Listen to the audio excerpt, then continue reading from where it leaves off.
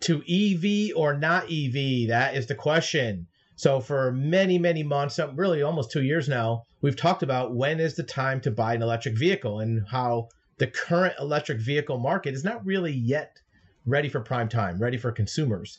And there's a lot of reasons for it. We'll talk about that momentarily. But here's another example, another breakdown from banking rates about reasons you should not buy an electric car in 2023. And some of these hit on what we've talked about before, but we'll get into some more details on top of that. So the important thing to know is you're going to buy an EV eventually, right?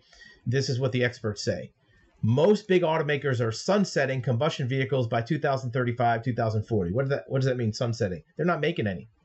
So in about 10 years, there will not be any more electric or gasoline vehicles to buy. Everything will be electric in about 10 years, right? So what do you do for the next 10 years? Well, you could buy an EV now, but EVs haven't quite become perfected yet. You still have range problems, charging problems, battery problems that aren't ideal. They're getting better, but they're not ideal. So if you want an EV for a second vehicle, or maybe as kind of a tryout of the EV lifestyle, that's a different story. Most people don't have them for primary vehicles because gasoline is still better, even for cost. The cost of charging versus gasoline is kind of break even based on the EVs being more money. So while you might have no choice to buy an EV in 20 years, it's clear that electric cars are phasing out internal combustion engines, but it's still a higher price. Good thing is you won't have to worry about range much past another year. In-home fast chargers are becoming more ubiquitous in your house. And we've talked about installing a charger in your house. It's pretty straightforward. But outside your house, not all places have charging ports. So if you're outside of a city, it can be a headache to charge a vehicle. But within the next couple of years, there will be a lot more retail, restaurants, and even existing gas stations will switch over to charging stations. The biggest thing, though, is cost, right? Electric vehicles still cost more upfront as a purchase than a gasoline vehicle, even with the new rebates that have been announced.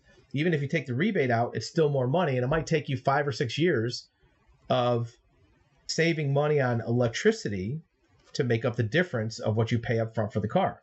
And this is what it says right here. We're still not at price parity with internal combustion engines. The gap is narrowing, but an EV are still 5,000 to 10,000 more at the time of purchase. Look, let's say it's 7,000, split the difference. If you save 1,000 a year, it takes you 7 years to make up the difference, and you have to come out of pocket first for that money. So it might be good if you're in the car evolution to get another efficient, good gas car right now.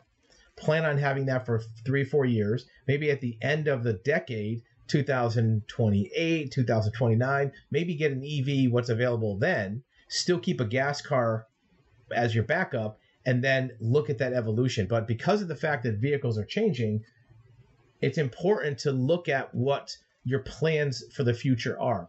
One thing we can say is it's probably a good idea to put a charger in your garage if you're going to be there for more than 2 or 3 years, because the installation cost right now is subsidized and it's cheaper. With inflation for copper wires and electricians and everything else, 2 or 3 years from now, when everybody's doing it, it's probably going to cost more to put in a charging port. And if you do it now, you're not under any kind of pressure, where if you just bought a car, you need a charger right away. Some of the work you can do yourself. If you buy the charging plug and install it in your garage, and you buy the wire and hook it up to the plug and just run it, you don't have to put it into your breaker box. You can hire an electrician to do that. But if you're actually doing the get your hands dirty work and just have the electrician do connecting the conductors, you can save some money.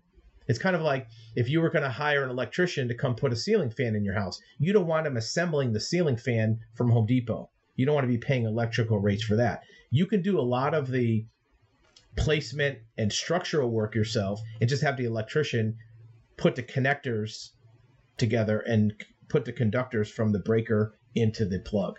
So electric vehicles are coming. You're not going to be driving a gas car 10 years from now, but it may not be time to jump in this year for your primary vehicle, but it might be time to look at your next evolution in 2 or 3 years for a backup vehicle for an EV. Plus, put the charger in your garage.